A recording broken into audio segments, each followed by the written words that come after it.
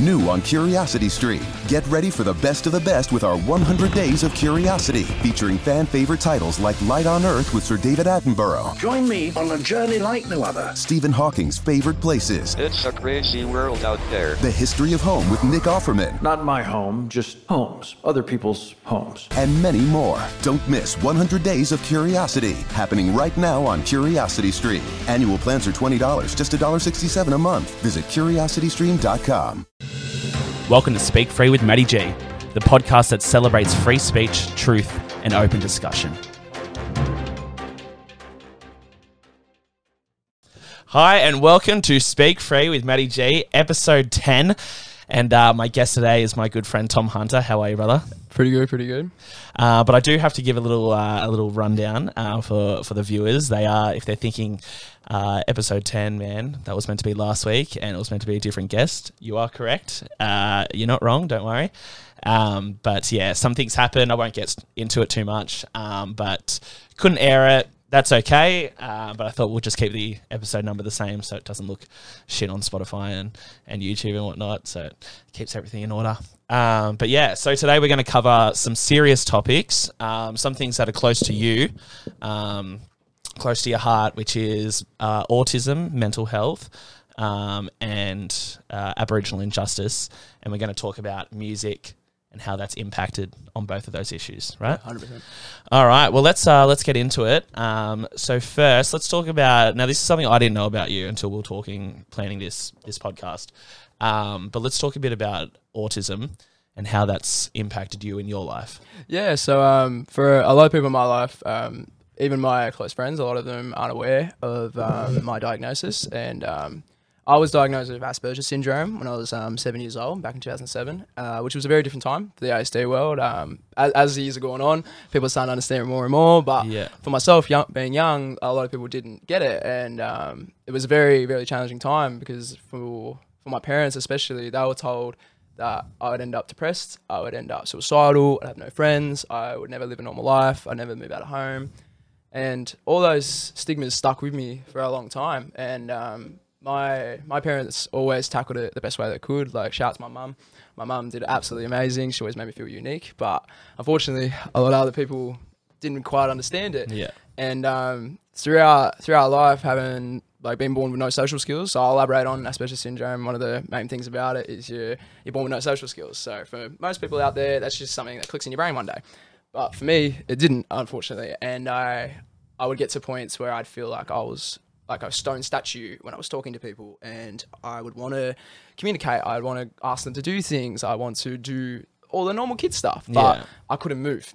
And that was very challenging. It was something that I had to go through, something that I'm happy that I have overcome, something that clearly I'm doing well with. Like, one thing that is a major part of autism is eye contact, but I'm keeping eye contact with you right now, which is really, really cool. And it's just growing up with that. It was definitely a culture shock for me, because knowing that you're a little bit different to other people is it's quite an interesting thing to take on with you. And it's something that I'm so proud of today, but something I wasn't before. And I think it's very important for anyone who knows me or anyone who's a fan of your podcast to know that ASD is something that people should be proud of, something that they should wear like a badge of honor. And it's something that I'll keep talking about and something I'll stay confident about for a very, very long time. Yeah. No, that's super interesting. So my cousin actually has the correct pronunciation, Asperger's, is it? You can say Asperger's. It's funny. Asperger's. It's however you want to say it. But yeah, so he was diagnosed with that as well. And there was a lot of, I guess, misunderstanding when we were growing up as kids, because we're the same age, me and him. And there was a lot of fights and shit at family gatherings and whatnot. But that's what I was really keen on when you told me that, just to create a bit of a better understanding and probably give me a bit of a better understanding of what he was going through as well. We get along great now. Yeah. But as kids and that growing up, there was always you got to give yourself a bit of credit, because when you're young, you don't get it, unfortunately. An adult has a full mind and they can comprehend things, but unfortunately for a lot of children, it's hard to understand something like that. And like I said before, it's getting better and better every day. But for when we were younger, it wasn't. Yeah. Not at all. And that's what I was going to, ask you about. Like, how did you find school and that, in terms of, making friends, keeping friends, which, is a hard thing to do anyway. Yeah, 100%. Especially growing up as a kid. But yeah, how did you find, schooling life? I love that question a lot because that is something that was definitely a big impact. Growing up, obviously, you want to socialize and you want to be friends with people, but I was terrified of that. Like, I would be scared to knock at a friend's door just to hang out, even if I was friends with them. And luckily, for a lot of the kids I was friends with early in school, because I went to private school for a little while because that was better for me and they were able to cater to my needs. And a lot of parents knew about my situation, so they would pretty much make their kids be friends with me. And like, a small percentage of them have stayed friends with me since. But yeah, going through school was really, really difficult because no one understood it. I was bullied very hard for it. Like, I had no self-esteem. I felt very, very, very different. And it was horrible. If I'm being real with you, it was horrible. And I hope that every single person with ASD out there today is not going through the same things, because it's being singled out and you feel like the whole world's watching you even when they're not, and it's like the spotlight's on you, but it's not for a good reason. And it was so difficult. But I also had quite a fair few people in my life from other schools or like in other situations or the mission that I grew up in for a little while, who were so accepting and so loving and so protective and just wanted the best for me. And probably the main thing when it came to socializing with friends in primary school was that I used them to learn. Like, I would observe, I'd watch how they talk to each other. I would watch how they would like do these things, like how they would, like, guys would talk to girls or girls would talk to guys or vice versa. And I would copy that and I would like jot it down, and I was studying the people around me because it was just like so out of this world to me. It's almost like if someone studies medicine and they've never been interested in medicine, that was what it was like for me when it was just trying to make friends. And going through that, it's such a crazy thing to look back on, because like in the person I am today, I'm able to communicate and I'm able to do all these things, but I wasn't able to before. But I'm grateful for the kids that actually did give me a shot, and unfortunately it was only a small amount, but they did, which was really cool. But then getting on to high school was a whole different situation. Like, I met this guy named Mitchell, and he changed my life, and he gave me a shot. He was a really popular dude in school. He just thought I was a nice dude. And I had the blessing of moving to Windsor and Sydney from the country in 2013, and I had a fresh start, so no one knew who I was. Yeah. And I got to kind of reimagine my character, which was really cool. And I didn't tell a lot of people for a couple of years that I had autism, but him giving me that shot, I then got to have those normal social experiences. But it was still hard for me. Like, I had to push myself and I had to get myself out of the box. And there was even points where like I would go home early from school because I was just so overwhelmed by like playing footy with my friends. Like, it's crazy. It's absolutely crazy. No, that's super interesting. I didn't even know you didn't grow up here. So, Yeah. So you moved here when you were 13, so start of high school. Yeah. So I was born in Sydney. I was born in Westmead Hospital, and my parents lived in Cambridge Park, I think. And then we moved up to a place called Body, which is in the middle of nowhere. It was this awesome farm. And then eventually I moved to a country town called Barraville, which I'll be talking a little bit more about later in the podcast. And that opened my eyes to all the things, because going from the country to the suburbs, like, it's a completely whole different dynamic. Like, you go from the people that are 10 years behind to the people that are 10 years ahead. Yeah. And I'm very grateful though, like the move couldn't have come at a better time, because coming into high school, that's when you need that change. That's when you start wanting to do things. And it was probably the biggest blessing of my life. And at the time I didn't realize it was. Yeah. No, that's, I guess another thing I wanted to ask you about, just to, not just for me, but for anyone watching as well. Now, autism is obviously a huge spectrum, right? So there's like a lot of different types of autism. Where does Asperger's fit along the spectrum in terms of? So if you imagine autism like a rainbow, so let's say the rainbow starts here, it goes over there, and there's layers to that rainbow, a bunch of colors. That's why, like, a lot of the times they talk about like saying rainbows when it comes to autism, because that's a really good way to explain the spectrum. Having like the color on the bottom being a low end, and then the color on the top being a high end, and then the same goes for how far along it is there. So if let's say there's a rainbow here, my syndrome would be around here. So I'm a high functioning autistic person with no social skills. So basically I was born as an overthinker. So I know that might sound a bit silly because a lot of people are like, oh, I overthink da da da da da. But for my life, like I overthink everything constantly. Like it takes me about an hour and a half to get to sleep because of all my thoughts going through my mind. And I will, in relationships, I'll overthink little things people say to me, and it's debilitating at times. And unfortunately, I am quite high functioning, as you can see, and I'm able to do normal things. But for a lot of times when you're on that lower end of spectrum and you're low functioning, you're unable to do those sort of things. And yeah, I'm glad that you know that, autism is a spectrum. Like it's not just one label that can just carry it all. Like autism is such a big world and it's so interesting, and you could spend hours, even years, delving into the differences and the tiny little bits, and like the non-verbal side and the high functioning, the low functioning. And another thing too, I was actually a non-verbal child up until I think I was about 2-3 years old, and I can't remember now, but I used to be versed in sign language, and it was because of my extreme social anxieties that I couldn't even talk to my mum, the person that you love the most, and it broke her heart. But luckily, she pushed, and she wanted the best for me. Yeah, wow. I guess with in terms of mental health, like I haven't obviously studied this that much. So that's why I'm, leaving it up to you to sort of educate me. But is there a connection between autism and, say, depression, anxiety? Oh yeah, for sure. Yeah, for sure. When it comes to Asperger's specifically, like one of the best ways that you could open your eyes to how it is for that person is if you have a friend that has crippling anxiety that can actually like take control of their life and remove them out of situations. Like that is a very, very similar like outcome to how it is with autism, like from my own experience. And as you said, it's a spectrum. Everyone has a different experience from it, but I'm happy to talk about mine today.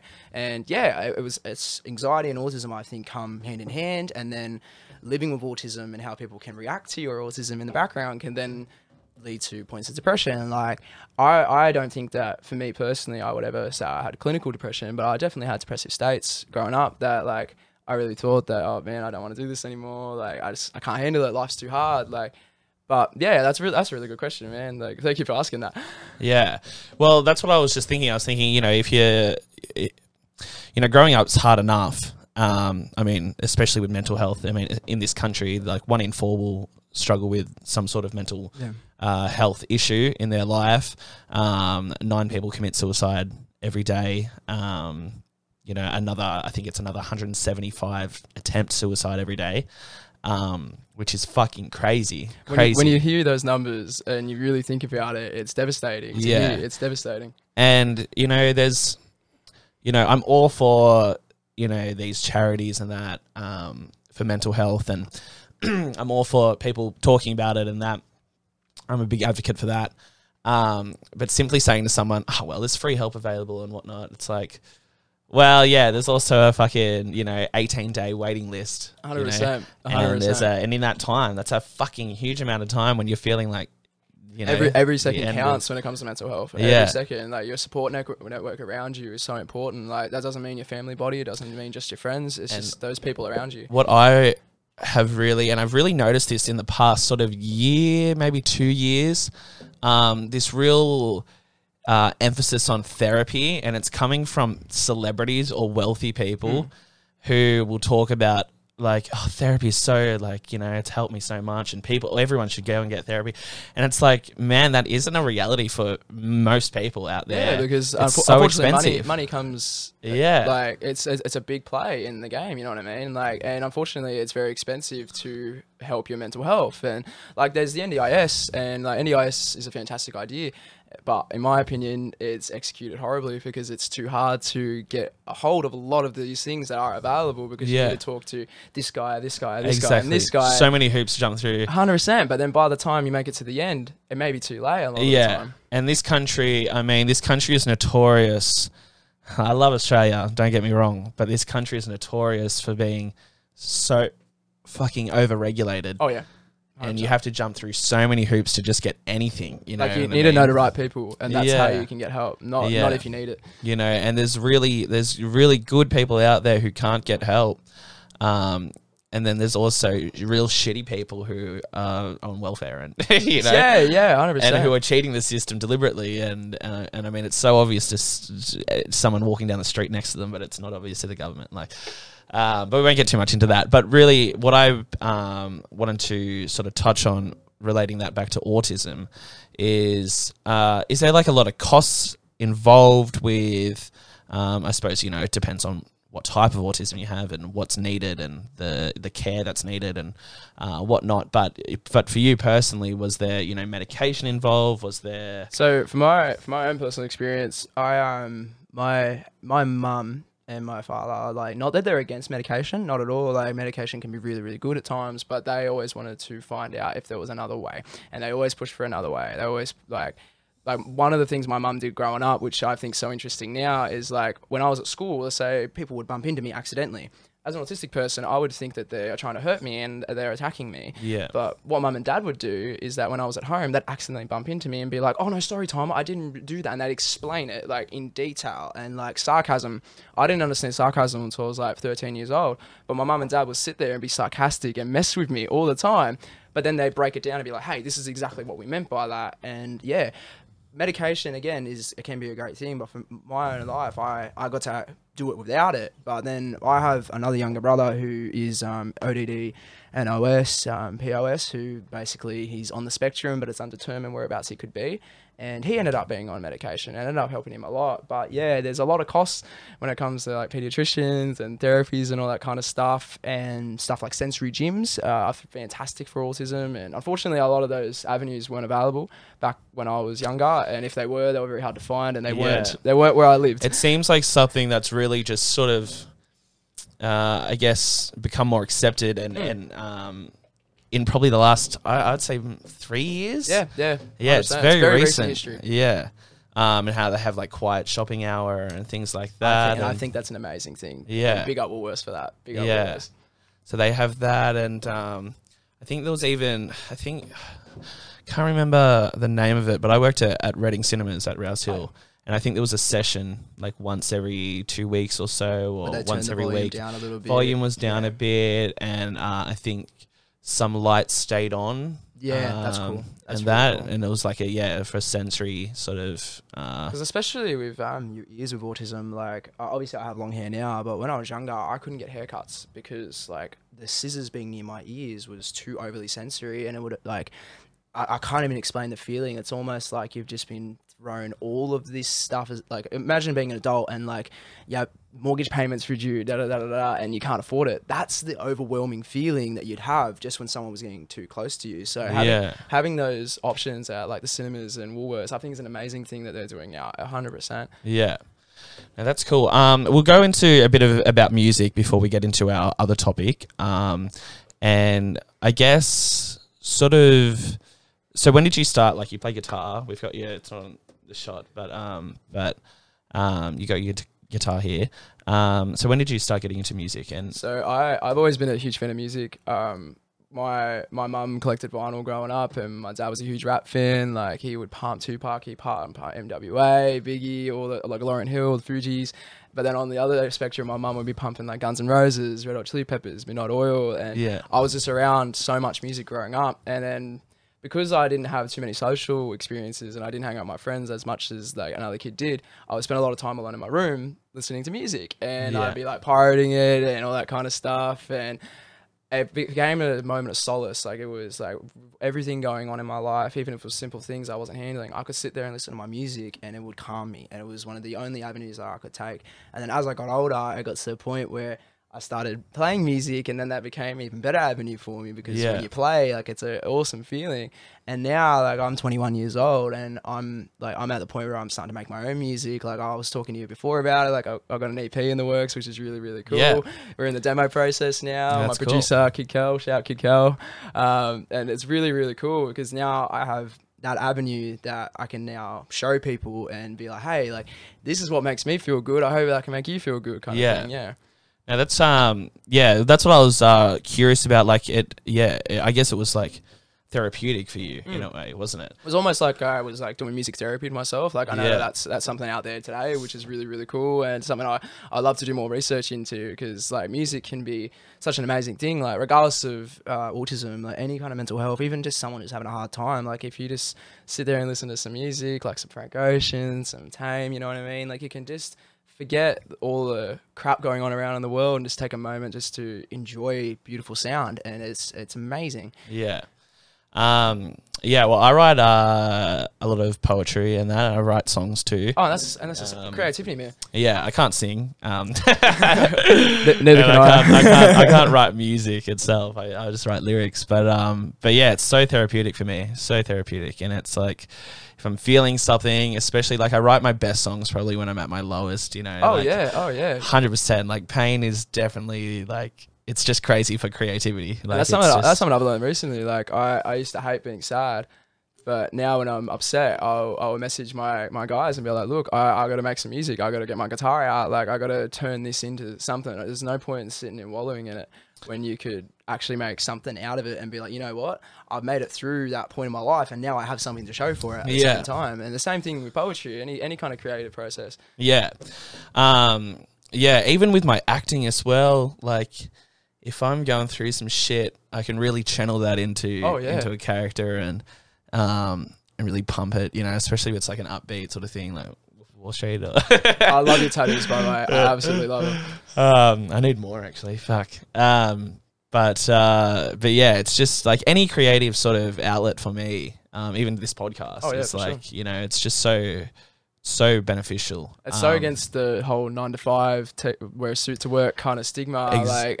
That's just robotic. Exactly. Man. It's like for some people, it's not that. Yeah, I have a 9 to 5 job, and it's never been a long-term vision in my head. Like, it's just not like, and people will be like, well, what's your plan? And it's like, my plan is to make it. Like, but your plan is to be happy with what you do. But what's your real plan? It's like, no, that's my fucking plan. Like, that's my fucking, like, I don't have a plan B. If people with a plan B, I feel, especially like if they really want to, and it's cool to do creative stuff as a hobby and whatnot and not want to make it, that's fucking fine. Exactly. Like, you know, you should never stop enjoying what you do. But for me, it's like, if I don't think I'm going to win a fucking Oscar, what's the point, you know? I'm saying, you got to believe in yourself. Yeah, or if I don't think I'm going to go global with this podcast, like, I just think that continually, and like, that's why I really like, there's no point dipping your toes into the pool. You might as well jump in. Yeah, that's how I see sort of my sort of view on creativity anyway. But I guess with you, so do you think, like, relating it back to autism, at what point did sort of music make a real big positive change in that sort of sphere? Yeah, I feel like it was probably around maybe 15, 16 when I first started playing my guitar. I failed music for the first 2 years of high school. I got like an E or a D. Like, I did horrible. Like, that's to the point where like my teachers wouldn't even want me to turn up, because I just wasn't applying myself. And another thing with autism, like especially with Asperger's syndrome, it's all about fixation. Like, you have a bunch of things that you'll fixate on, and that's where all your energy goes. You can give 200% to that, but you don't give the rest to it. Like Elon Musk, he's actually Asperger's syndrome. So he's a perfect example of, to the extreme point, where like he loves space, so he's doing the SpaceX stuff. He loves being like clean and eco, so he does the Tesla stuff. He wanted people to be safe with their bank accounts, so he did the PayPal stuff. Fixation. And for me, I fixated on music for such a long time, but I never realized I could tackle an instrument. And it was in 2015 where I was supposed to go on a camp, and one thing led to another, and I wasn't able to go, and my mum ended up getting a refund, and with that money she bought me a guitar. And then I just came to it like a fish to water, and it went from me going from an E and failing music to needing to be there to I got 100% and an A, and I was getting invited to different sort of things. I ended up getting pumped up a year ahead as well, just so I could do better like stuff with my music, and the ball just kept on rolling. And that's when I realized that with my autism, it wasn't something that was disabling me. It was something that was actually helping me, because I never would have been able to pick up my guitar the way I could have if I wasn't fixating on it as hard as I was, because I was putting 400% into it, even when I didn't realize I was. And I ended up excelling, which is really, really cool. And like, I'm not saying I'm the best guitarist, I'm no Hendrix, but like, it's been an amazing avenue for me, and I've been able to go out and make my own music now, which is something I'm very, very proud of. Yeah. Do you write do you write lyrics as well? Like, do you? Yeah, we do. We're sharpening up our skills at the moment. Yeah. No, that's cool. I might send you some shit. See if you put your voice to it. Please do. Do. But yeah, I'm fucking tone deaf. I can't I'm sing. looking for collaborators. Anyone who's watching the podcast, if you are interested in making music, hit me up. I want to work with everyone. I would happily collab with you. I would love that. Let's go win a Grammy. 100%, bro. Matty G and Tommy H at the Grammys. And then we'll write a musical and we'll win a fucking Tony as well. Yeah, we'll become EGOTs, man. We'll go to the Emmy as well. And what's the other one? So the Emmy, Oscar. Grammy, Oscar, Tony. Yeah. For sure. Yeah. For sure. Yeah, what will we do for TV? Maybe speak for Matty G live. Yeah, that'd be mad. Just get a live audience. That would actually, that's probably my dream of where to take this, I reckon. If I could, turn it into, get a Netflix deal or some shit. Yeah, that'd be really cool, man. That'd be cool. Have like... Just keep going your vision. Jump in the pool, you know what I mean? No plan Bs. Plan Bs. That's it. Yeah, fuck a plan B. Fuck a plan B. Plan B is a fallback. And you don't need a fallback. Except when you're drinking, always have a plan B. Yeah. But when it comes to career, fuck a plan B. Oh yeah, definitely need a plan B. I've made a few mistakes there. So we'll jump into I guess talking about Aboriginal injustice, and I was actually very keen to talk about this because I guess the only way to grow is to admit your faults in the past, and I think growing up, no shit on, my parents or whatever, but growing up in, an all-white family and being surrounded by all-white people, it took me probably to, I had some good friends who were pretty strong in their views on their own Indigenous heritage and, whether it be Australia Day or whatever it may be. Yeah. And I guess it did just change my opinion a bit, pretty much 180 my opinion on a lot of issues that are talked about a lot. I do still hold some of the same views, but we'll get into that. But anyway, you talk. Thank you. So I'm really excited to. Well, excited is probably not the best word. I'm happy that I'm able to use a platform like this to talk about this, because this is something that a lot of people even like. I specifically, we were talking about this before we were recording, and I didn't actually want to tell Matt anything I was about to say. But so the country town I'm from is called Barraville, Shower Barraville, and it's an amazing place. But unfortunately, some horrible things have happened there. And if you would love, like, after everything I say today, if you want to look into it a little bit more, there's a documentary on SBS called The Barraville Murders. It is a very, very interesting piece of media. It's something I think everyone should see, sorry. And what it entails is, back in the 90s, there was 3 people that went missing in Barraville. One of them was a young girl, one of them was a teenage girl, one of them was a teenage boy. And all of them were Indigenous and were living in the mission, which is, and I'll elaborate on Aboriginal missions for anyone that doesn't know. Back when colonisation of Australia was happening, unfortunately, there was a point of segregation where they would grab all the Aboriginals in that area, put them in one spot, have a church in the middle, and pretty much preach the word of God onto them and force them out of their culture and force them to go under what everyone else believed at the time. And a lot of places, especially in the country, those missions are still segregated, even in today's world, where like a lot of people are trying to be better and trying to like take back those the racist things that were happening. But it was a horrible time in the 90s, because in that town, the police were treating the Aboriginals completely differently. The white people were treating them completely differently. And it all started with this little girl who went missing, Evelyn Greenup. I may be incorrect with that name. I hope I'm not. And there was a house party in the mission. A bunch of them were drinking. Like, it's just a normal thing, you know what I mean? Like, white people will have all their friends over and have a drink. And this girl, like, her mum went to bed, and this man came in, and he was at this party, and he was well known in the area. He was a white man, but he was accepted by the Aboriginals in there. And she went missing. And unfortunately, she did pass, and they found her body not too long later. And in the same time frame, I believe within 9 months, another boy went missing. and he saw that same man that night with his girlfriend, and that girlfriend woke up with her underwear down, and so did the mother before with little Evelyn, and he went missing as well, and they ended up finding his body and Evelyn's body on the same stretch of road, Congarini Road, and horribly enough, another teenager girl went missing, and unfortunately they never found her body, which I hope to this day that we still do, because that's something that is very, very important. We need to find her body and respect it the way that it should be respected. And when all this was happening, the families went to the police, and for Colleen specifically, the girl that was not found, her family was told by the police, "Are you sure that that's your daughter? She looks a bit too white." And that's a horrible thing to hear, but unfortunately it's true. And the police did not do the investigation as thoroughly as they should have. They were put aside. They were not treated the way that they should have. And their kids were killed. Their kids were taken, and their families were hurt desperately. And to this day, those families are still fighting for that justice. Like, I don't want to elaborate in specifics when it comes to the legal matters of that. Please do hit up the documentary on SBS, Barrowville Murders, for more information on that.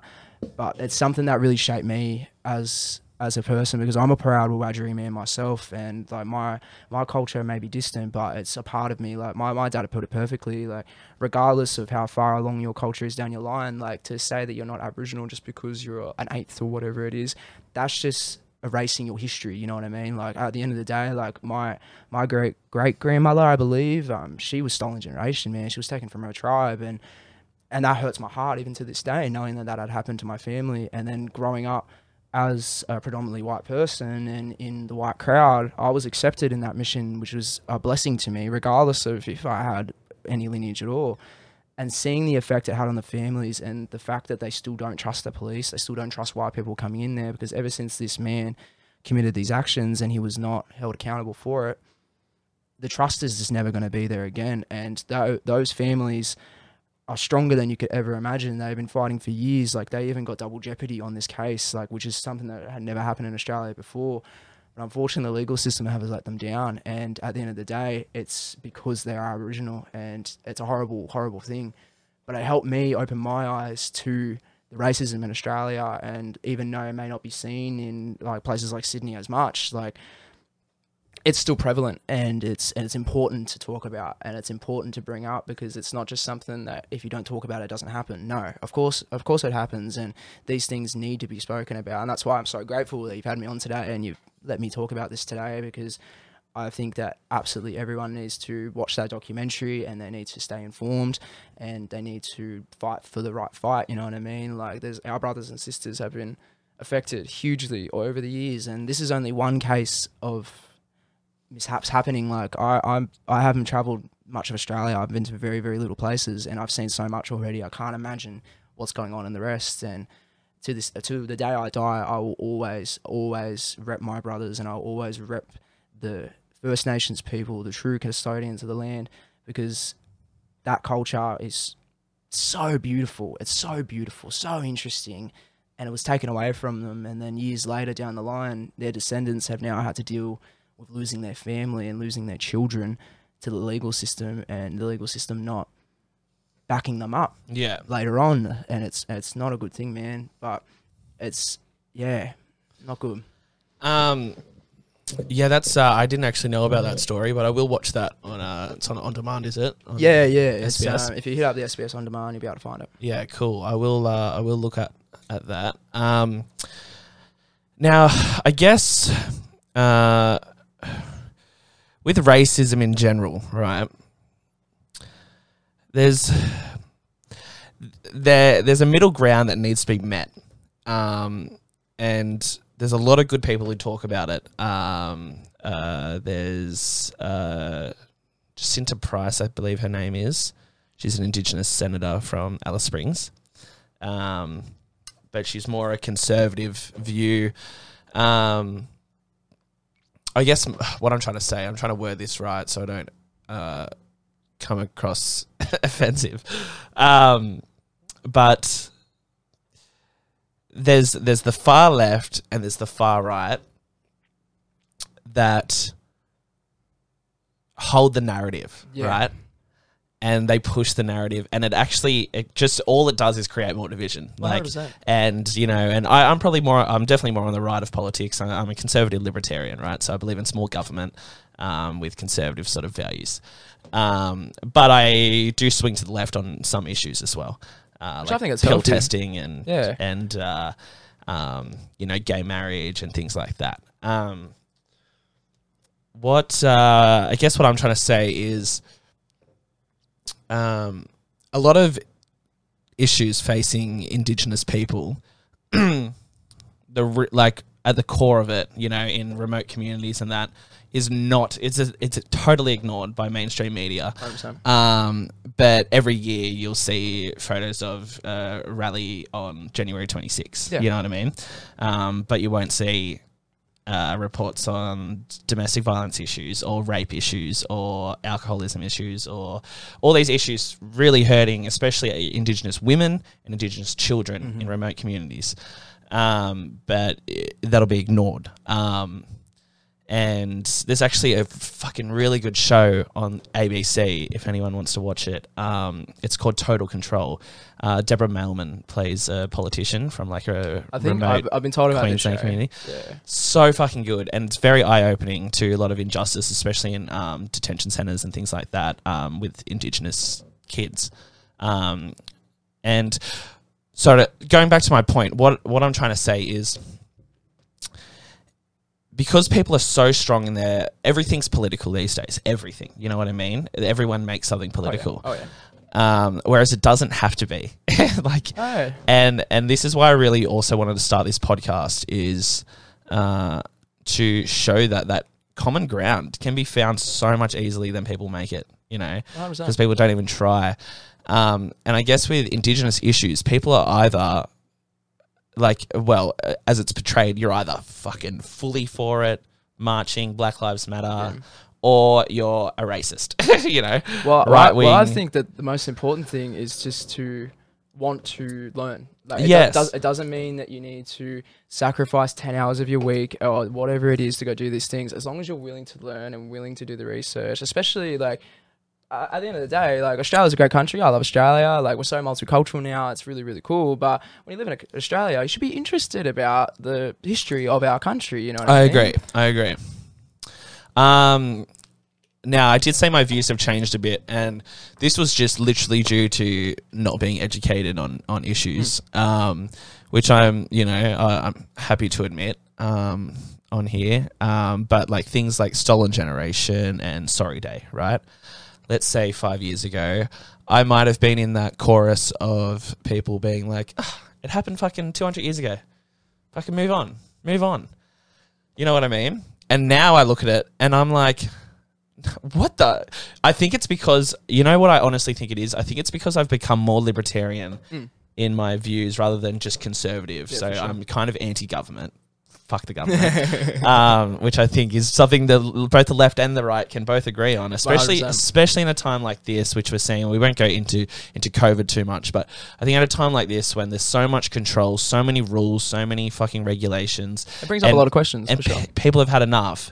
And that is one thing I'll just say real quick. We won't get too much into it, but at these rallies and that happen over the weekend, they are not just right wing. They're not just left wing. It's so many people from all walks of life there, from all backgrounds. There was a lot of Indigenous people there. There was a lot of, like Indigenous elders. There are a lot of Muslims, fucking everyone, you know, white Australians, people on the, far left, people on, conservative right, and it's like, I think now, like, going back to my point, and that's why I think being libertarian now, and looking at things like the Stolen Generation and that, I'm like, what the fuck, man? Like, our government literally went, no, those kids will be, and the uneducated view, and I know people like this, and I still love these people and that, but the uneducated view is, oh well, they got a better life.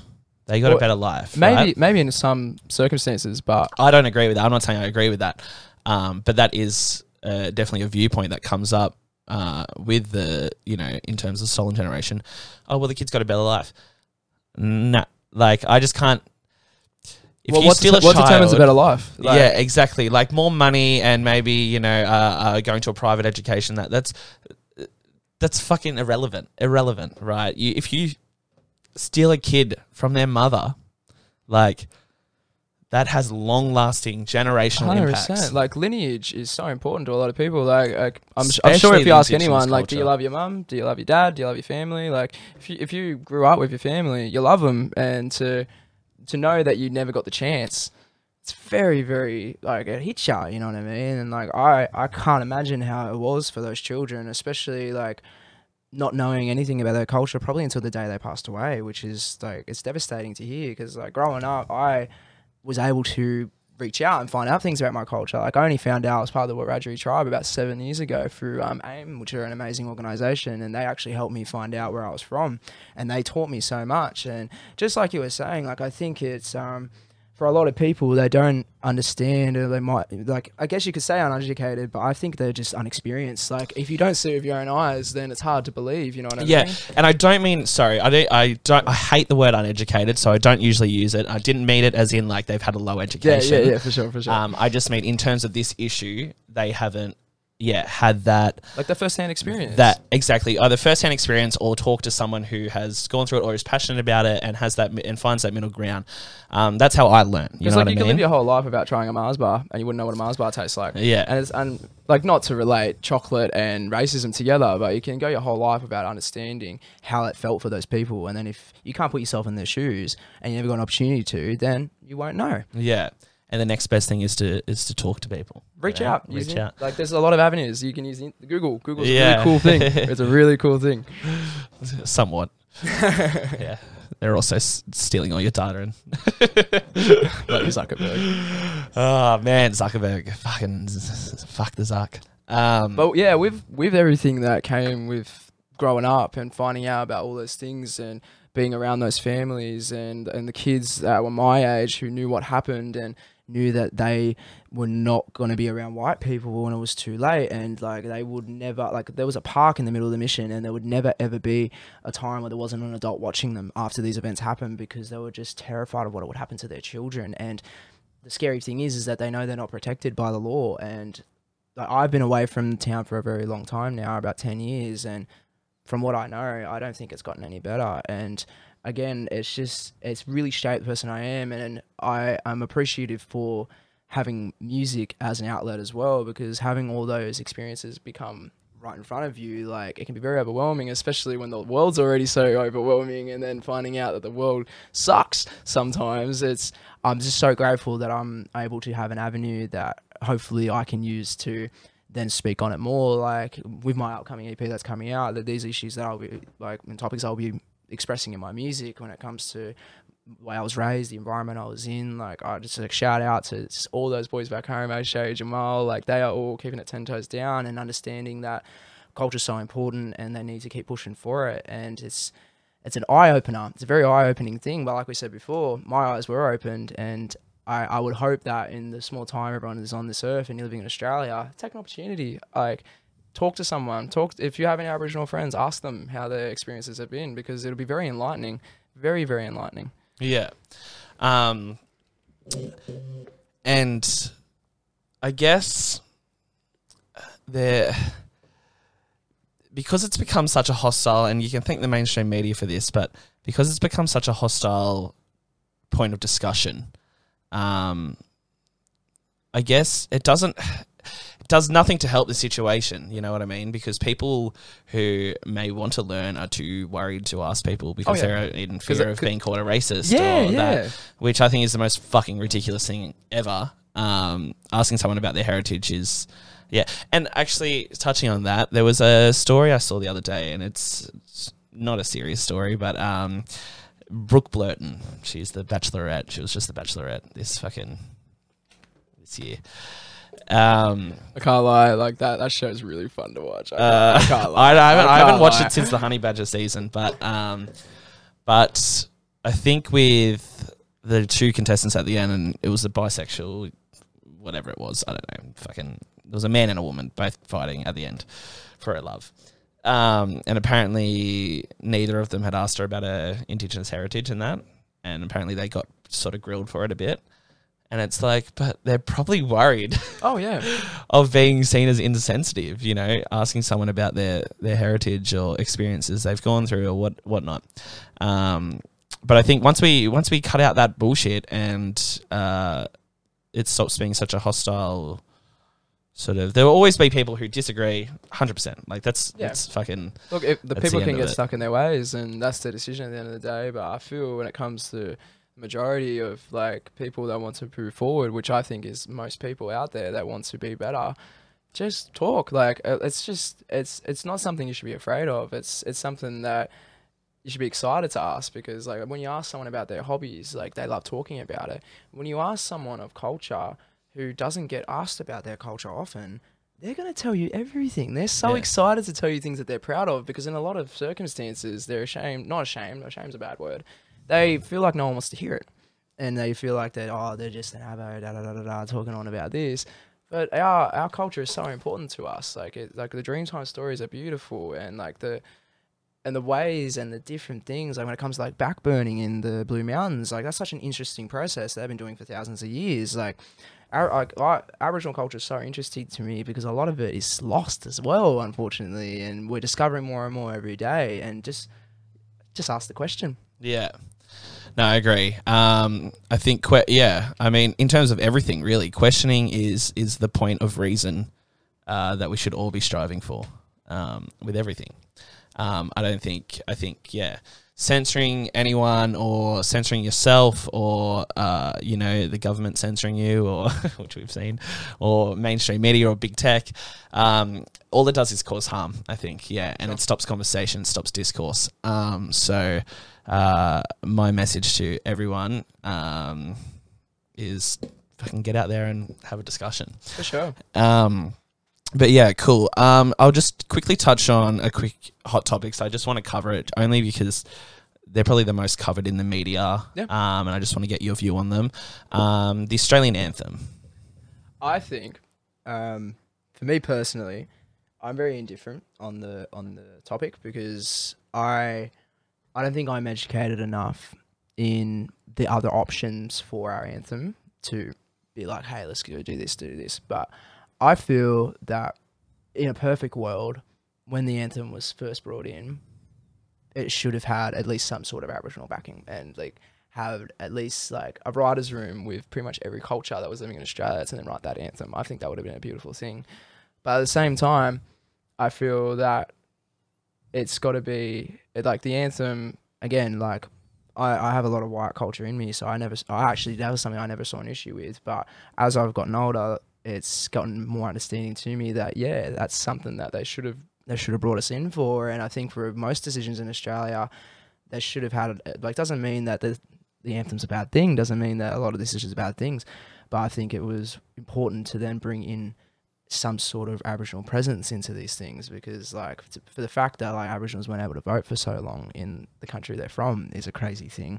And I think that, and again, like the world's getting better and better, but unfortunately it can get very, very political, and it's very much just people trying to impress each other instead of actually trying to fix the issues. But yeah, I think that's a hard topic for sure, because it's something that's been long standing for a long time. But yeah, I'm not too sure about that one. Yeah. I guess, the anthem, the flag? I think that there should be more Aboriginal representation in the flag, for sure. I would be happy with that. I don't even like our flag. I mean, I do. I love our flag, and I feel like they should get an Aboriginal artist to come in and give a beautiful redesign. Yeah, I don't mind incorporating. Obviously, we're part of the Commonwealth, whatever. I don't mind incorporating the Union Jack. That's cool. I love, obviously, the fucking Southern Cross. I feel like even just an addition of the red sand at the bottom. Exactly. I just don't understand why it is such a contested issue. Like, if we get a new flag, and I've seen some designs and they're fucking dope. Oh yeah, like I haven't got any on top of my head, but over the years I've seen it on social media. I'm like, man, that would be an awesome flag. Yeah. Like that's really, really cool. And yeah, that's something I think one day that will be something that will change. Like from my own personal feelings living in Australia, I feel like that is something that will end up coming through. Because I agree. It's so important. And I don't see us being in the Commonwealth for much longer. Because at the end of the day, like our flag represents our nation, and as a nation, we should stay strong and together. And I think if we represent the cultures within it, it's super important. And that could even mean like other cultures being added into our flag. But when it comes to Aboriginality, that comes first, especially because they are traditional of this land. But a lot of Europeans, a lot of people from the Asian countries have come here and called Australia their home, and it is their home. But at the end of the day, the traditional custodians deserve their dues, for sure. Yeah. I would be happy with a flag change, and if not that, until then, at least have the Australian flag plus the Indigenous flag at major events, and, sure. and on the Harbour Bridge and on the fucking, like even if it just had to be that, like just Aboriginal representation. That's the main thing. Like just even if it's just flying the Aboriginal flag, like you said, next to the Australian flag, I think that's a beautiful thing because that just shows we're one and one. Like we're working together now instead of against each other. Yeah. I think Kathy Freeman was such a great example of just the right tone to set for unity during the 2000 Olympics. I was watching her race just the other day, actually, on YouTube, and at the end she grabbed someone threw an Aboriginal flag and someone threw her an Australian flag, and she put both around her. I'm like, that's fucking. I actually didn't know she did that. That's really cool. That is really cool. And she was a great advocate. Ash Barty's another great one. There's a lot of great sports stars who really, I guess, represent that middle ground that I've been talking about of finding that unity between being both a proud Australian and a proud Indigenous Australian. 100%. And I think that's important. I think the more we go either side is the more division it causes, you know what I mean? And that's where we need to find, and I guess with the flag, with the anthem, with everything, we need to find something that unites us all and doesn't feel it and make anyone feel neglected. 100%. My last thing I wanted to ask you about this, like in terms of hot topics in the media and that with Indigenous issues, January 26th, Australia Day. See, I'm a little bit biased on this one, only because one of the proposed days is the 8th of May, and I think that's really cool because Mate Day, and that's also my birthday, so that'd be nice to have a public holiday on your birthday. But regardless of that little joke that I just made, yes, I do think that the day needs to be changed. I won't elaborate too much on it because I think I'll ramble on a bit, but I think even just with a little bit of research, most people would agree. Yeah. I guess my view on it is I can see why conservative people wouldn't want to change the date. I can understand that point of argument. I feel like they could even keep like 26th of January as a different day and represent it in a different way. Yeah. And then move Australia's day to be together onto May 8th. I think that's a beautiful thing. It doesn't even have to be May 8th, but it doesn't mean that we have to just disregard the 26th because obviously there's a lot of historical significance to that day. But I think that at the same time, there's a lot of historical hurt. Yeah, and pain at the same time. Yeah. So my view used to be fucking keep it. January 26th, don't touch my Australia Day. But I've changed that now. A really good friend of mine, Cameron Moss, he was actually on here. We did a footy podcast. That was an awesome episode, by the way. Thank you. It was actually really funny. It was the first time I ever watched myself back, and I made myself laugh a lot. I was like, fuck, I'm a funny cunt. But yeah, so now I guess after speaking with him about it, and we talked at length one night, and he really sort of changed my view. See, January 26th, I still celebrate Australia Day. I will always, as long as it's still on January 26th, or whatever day it is, I will celebrate that day. But my view is that if people don't want to celebrate, they have every right not to celebrate. Yeah, for sure. And when I celebrate, I'm not thinking, fuck yeah, colonization. Thank God the Brits came here. You know, I'm celebrating. It's not even really about the date for me. It's more so about the symbolism of Australia. And I'm thinking about, the people who fought and died for our freedom, and the united country that we are. Yeah, for sure. Especially in times of crisis, not so much with COVID. People have become pretty much cunts to each other.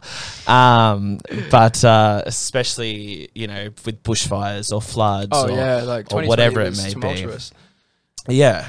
So I think the that's sort of what I celebrate. That's what I take time to reflect on January 26th. But if the date did change, I would have no objection. You know, I would just celebrate those same things on whatever day For sure. they say. I feel like just like one day doesn't mean like just because it's on a different day doesn't mean you can't celebrate it. And like I said before, I feel if they were going to move the date, make January 26th a new thing. You know what I mean? Like make it a remembrance of why we've moved that thing and why we're closer as a nation now than we were before. Yeah. And we could still celebrate, but celebrate more. You know what I mean? Like, would you really want a public holiday on your birthday? well, look, it would be cool because if I was going to work on my birthday, then they got to pay me double time. Yeah, So that's true. That's always lovely. That's true. And it's right near Mother's Day as well. Holiday birthdays, I must say, though. I mean, I know it's not a public holiday, but I'm born on Halloween.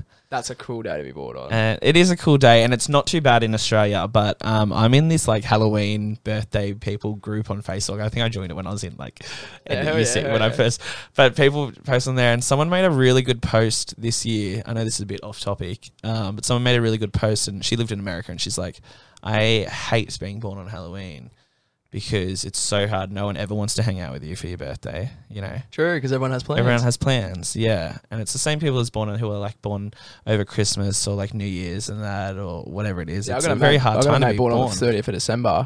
No one's around. Yeah, no one's around. Everyone's either away or they're out doing their own thing or they're working. If they're working in retail, you know, it's a very busy time. And yeah, so I kind of looked at that. So that's why I was just curious to ask you if you wanted to. By the way, if I look like shit, it's because I've had a huge weekend and this is getting filmed on the Monday. So bear with me, guys. But Determination. Yeah. Podcast comes out no matter what. That's it, man. That's it. I had a nap before I came here and I was like, fuck, man, should I message you and just be like, can we do it tomorrow? And I was like, nah, get up, fucking go. See, no plan Bs. We creative, so we're going straight forward no matter what. Exactly. Yeah. Wake up, fucking, let's go. But yeah. So, but yeah, cool.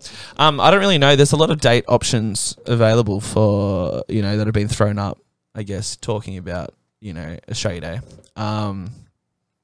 I'm not too sure, you know, where I would want it to be. You know, that sort of represents. I think the May 8 Day is cool. Mate Day. I think it's cool. It is, but you also want your Australia Day at the start of the year, I guess. So like, well, exactly. It's that's a bit what I was of a thinking. May 8th is like a bit too cold by then. It's going into winter. Yeah, for sure. Like I always wanted pool parties when I was younger. I could never do it. Yeah, not a chance. Fuck this last Australia Day. Oh my god. I got so fucking drunk. I can't even remember what I did last Australia Day, if that tells the story. We went to fucking Windsor Beach and we were like, it's too packed here, let's leave. So we just went to the pub and we got fucking blind, man. Blind. And I ended up getting kicked out in Aldo pub. Like all of us did. Shout out to Aldo pub. Yeah, fucking oath. I was there Saturday night. But yeah, I guess, so yeah, I mean, you talked about your music a bit with, you know, Indigenous culture as well. And are there any, who sort of inspired you in that realm? Oh, Tasman Keith, 100%. He is an amazing rapper out of Barraville. He dropped an EP called Mission Famous a couple years ago, and like obviously being a big fan of music, and I'm a big fan of rap. Like I love my Kanye West, I love my Tyler the Creators, I love and it's so cool to see someone from your hometown then put out an album, and like on the cover there was like the main like center point is a bus shelter that was across the road from my house. So seeing someone from my own place come out, do those things, and now he's made music with Midnight Oil, he's been nominated for ARIAs, and it's watching Taz do everything he's doing. Like I saw him growing up, like his sister was always around my house. Like I think at one point like my parents even knew him quite well, and it's so inspiring to then see what he's doing and then to push his culture so hard with it as well. Like he also pushes our Barraville documentary because like he's been thoroughly affected by that as well. Yeah. And especially JK47 as well. Like, I think he's an amazing artist and I love the way that he tackles it. Like he's like a version of Changes. It brought a tear to my eye, like bringing culture right in the middle of a very, very popular song and making it tasteful. Oh, it's beautiful. It's absolutely beautiful. But yeah, Tasman Keith, absolutely amazing. Anyone who doesn't listen to Tasman, all go listen to his music. He has a single out with Quime at the moment called One. It's fantastic. Definitely got to check it out. Yeah, mad. And I guess touching on music and the Australian scene, you'd have to be you're a Triple J fan. I love Triple J. Yeah, I love Triple J. I mean, I look like they've really. I mean, without Triple J, Australian music would just not be the same. I mean, look at the kid Leroy. Like he's making moves in the world. Like Meeting he's running it, man. And crazy. And he's a Camilleroy boy out of Waterloo. Like even his name, for anyone who's not aware, like he's from the Camilleroy tribe. So he reps his culture and his name, and he's got Grammy nods now. And Triple J, like obviously he made that effort to join Unearthed and get into that competition, but they pumped him, and like without Triple J, we wouldn't have Aboriginal boy out there doing such amazing things for the mob. You know what I mean? Like he's amazing. Like he's probably one of the coolest things to come out, and regardless if you're a fan of his music or not, like I love him.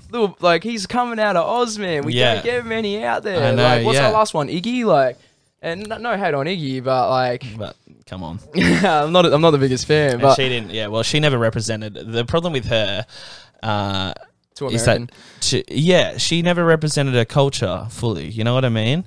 Ever. Like she never talked about where she's from, and she's from fucking like Byron Shire. She's from Byron. Like, well, see, I didn't even know that. Mullumbimby. Oh, good on Mullumbimby. Yeah. Oh, so she's from there, and like. And there's a lot of culture there. If I was from there, mate, I'd fucking rep it. Like I've always said, if I ever do win an Oscar, sorry, let me rephrase that. When you do win an Oscar, that's what we want to hear. That's what we want to hear. I will get up there and I'll be like, this is fucking for the Hawkesbury, man. For sure. 100%. For sure. They're all coming with me. And that's the thing I love about Leroy is that he's getting bigger and bigger and bigger, but he still loves home, and he's still bigging up 1-4. Like he even dropped a track with 1-4, and I watched a clip, and he recorded My City for himself and was like, you know what? No, I need to get my boys on here. I need to get them the spotlight that they deserve, and he did. And like now 1-4 are starting to do some really crazy numbers, and it's not just because of Leroy. Like their music speaks for themselves, but it's amazing to see someone with so much success never forget home. Yeah. I think that's super important. You know, there's a lot of people, a lot of celebrities that I sort of don't respect as much as I would, because they've become too, either American or too, British. Too industry. There. Yeah, just too sort of Hollywood, you know. Sure. And it's like, never forget where you come from. Because those people are the reason why you're in the position now. Like, especially for Leroy, like if everyone in like Redfern, Waterloo, Sydney wasn't mucking with his stuff, like no one would have given him the chance in the States, you know what I mean? He never would have got the opportunities that he did, but everyone's messed with him, and he still messes with those people, which is just, full respect, because as you said, a lot of times when we have exports out there, they forget they're from here. Yeah, and in saying that in the same sort of breath, I guess it is easy to sort of, because Australia has such bad, tall poppy syndrome when it comes to artists making it, especially overseas. It's very common for Australia to turn their back on an artist. Sure. And so in saying, like, in doing that artist then sort of turns their back on us, which I can understand, because Australia likes to keep things, especially Triple J listeners, and this is one thing I will say about Triple J listeners, they love to be first to... They're a little bit of a cult. They love to be, do you not know this band? Like, how do you not know this band, man? But really, they're like, I'm fucking so glad you don't know that band. Man, do you know Tame Impala is just one person? Yeah. Like, I don't think anyone knows that. All the Americans don't know that. That's only we know that. Oh, fuck. And it's like, it happens. He's had so many conversations. Kevin Parker's also a fantastic export, and we love him. We love Kevin Parker. Of course we do. Are you going to Kid Leroy's concert? Hell yeah. Thursday night. Can't wait. Is there, what night? Is it Thursday and a Friday? Is it? Yeah. Thursday and a Friday? And the Thursday. Yeah, I'm going on the Thursday too. And it's his first show, Sydney. All love. Even if you're not there, you're showing Leroy love. It's his first headline show in Sydney. Like, it's crazy. Regardless of any accolades, that's going to be amazing. It's going to be an amazing show. He's meet and greet. You get a personalized, like, a one-on-one photo and everything, and like a meet and greet experience and whatever else you get. It was like $400. Justin Bieber, his meet and greet was 1,600. 1,600. And your photo is with no less than 4 other people. That's crazy. 1,600. You don't even get your own fucking photo with him. I think that's a rip. But I mean, he is huge. I did buy Justin Bieber tickets, not a meet and greet, but I'm going to see him as well. I'm going to cop some tickets. I love Justin. Yeah, I love Justin. He's hard not to love. No shame. But fuck. Oh yeah, no shame at all anymore. Like and actually, everyone when they're younger, like you think Baby was cringe. No, you didn't. Everyone loved it. Everyone loved it secretly. Everyone still loves it now. I know. And shut your mouth. And I used to probably just hate on him because I was jealous of him. 100%. Like every man wanted to be him, and every woman wanted to be with him. Yeah, exactly. But no, that's I'm fucking not the biggest fan of his most recent album though. I gotta be. Oh really? Yeah, I think Purpose is fantastic, but I'm not the biggest fan of Justice. Not the biggest fan. There's a couple. Yeah, there is a couple of really good songs, but yeah, not his best work. Yeah, but that's what's good about a concert. You get to see it all. You know. Oh yeah, so, and Jaden Smith is the pre-show. I saw him actually. How was he? A lot of hype. Not that much talent. We don't like to hear that. No, I mean he's cool. He's just not my sort of vibe, you know. Yeah, fair enough.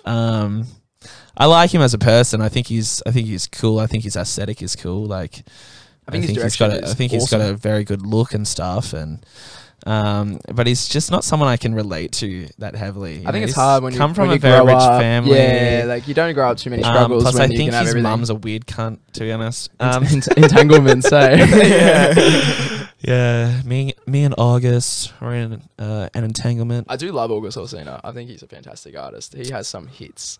Like I love this shit. Numb. Oh my god, he's got it. And I love Will Smith. Oh yeah, I love Will Smith, but I just think they're a fucking weird family. They're interesting. They're an interesting family. Willow's awesome though. Willow's making some amazing music now as well. She's cool. Yeah, She's I haven't really kept cool. up with her since I whipped my hair back. Oh man, like if you go on TikTok, you probably know half her music. Like Wait a Minute, it's a fantastic track. And it went TikTok viral, and it's awesome. She's in like that alt direction now. Like she's really cool. She's really cool. Working with people like Travis Barker and Oh yeah, cool.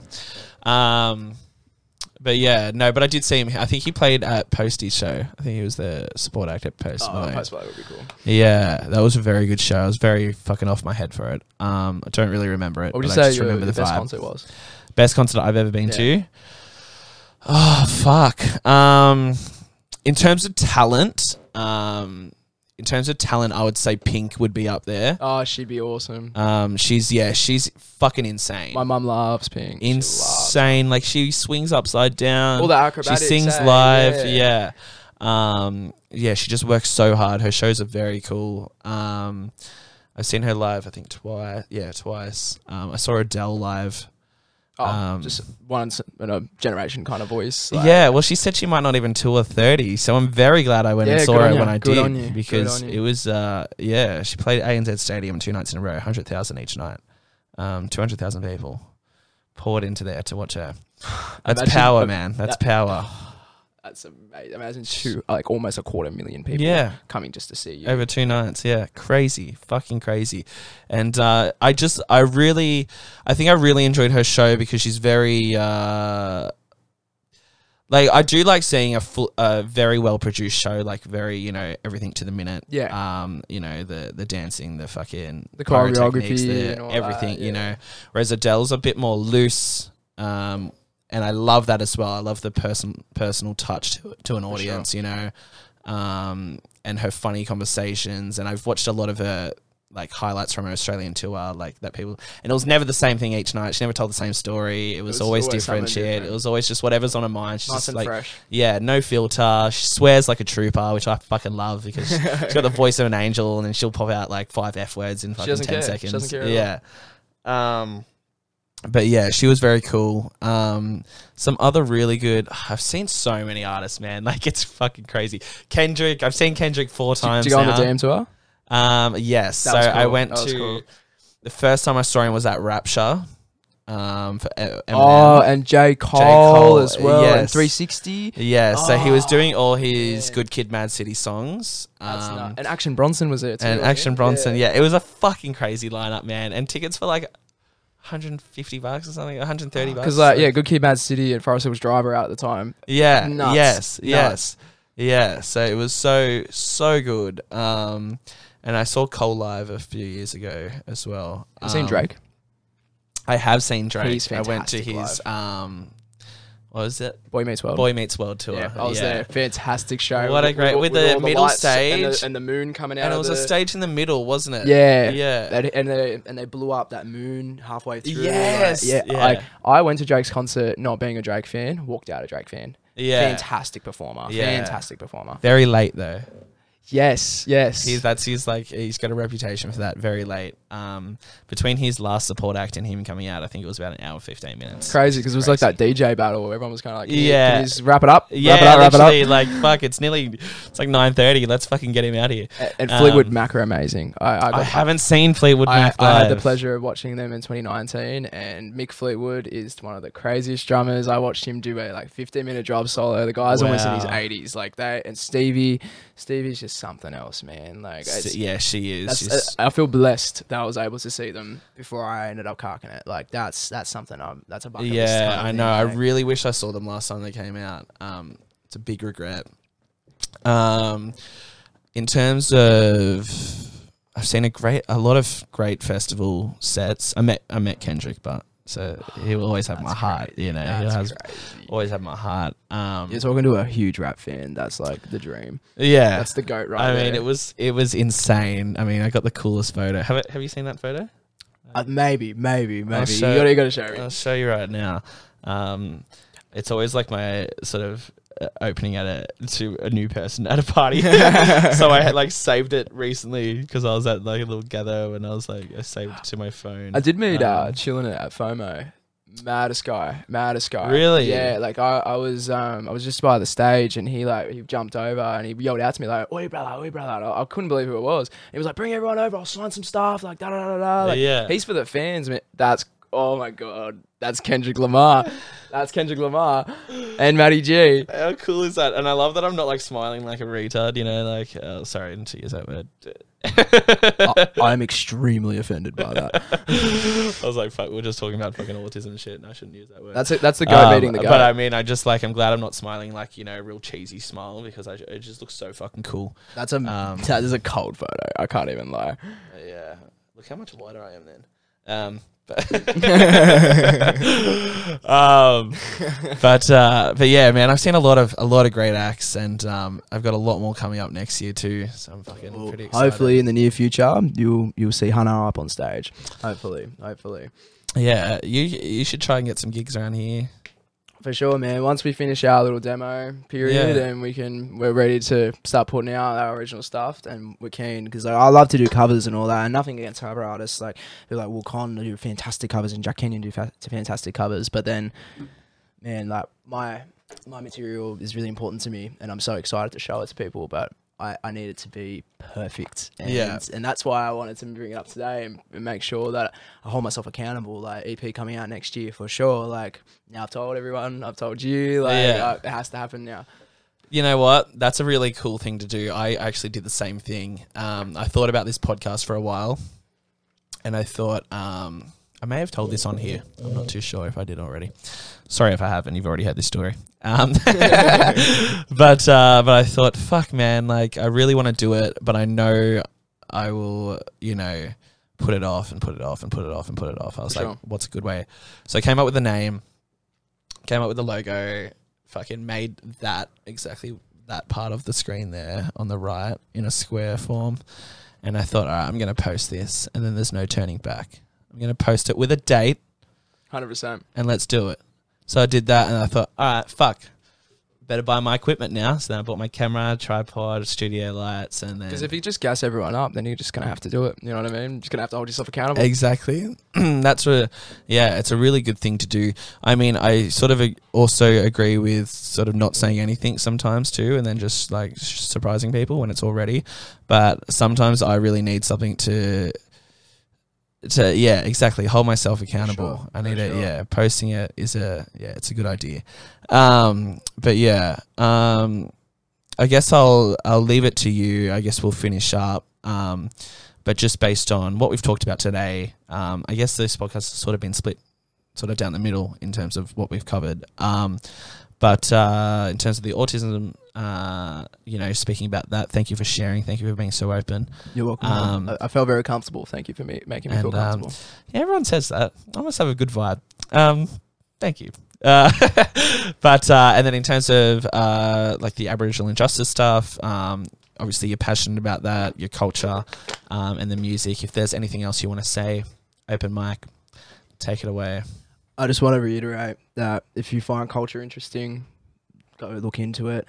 And everyone, please do check out SBS On Demand, Barrable Murders. It's a fantastic documentary. It's so well detailed. It'll open your eyes to a lot of things that have happened in Australia, and not even just with the Barrable Murders, even with the William Terrell case, that does come up. The leading officer that was a part of it, he's quite an important man. I won't say too much because I would love your audience to go out of their way to go listen to that. And on a lighter note, my EP, I promise, will actually happen at some point. I'm excited to show you guys. I'm excited to show Matt behind the scenes. And, man, thank you for having me on. Thank you. I'll flog it on Hawkesbury Radio. Oh, for sure, man. I'll for flog sure. the fuck out of it. Man, thank you for having me on. Thank you for giving me a platform to talk about things that mean so much to me when it comes to my ASD and Aboriginality when it comes to myself. Yeah, just thank you, mate. Appreciate it. And yeah, I hope that there's more opportunities like this for everyone from now on. Awesome. Well, thank you very much. And yeah, I hope it has opened people's eyes a bit, educated people a bit, taken away a bit of stigma for both issues. And anyone who wants to make music and collaborate, I don't care if you play an instrument, even if you're just creative. My Instagram is Thomas Hunter with 3 R's. DM me. I'm really excited to work with you. For sure. Plug away, mate. Plug away. I had to drop the Insta once. But no, thank you for joining me. And remember, guys, speak free with Matty G.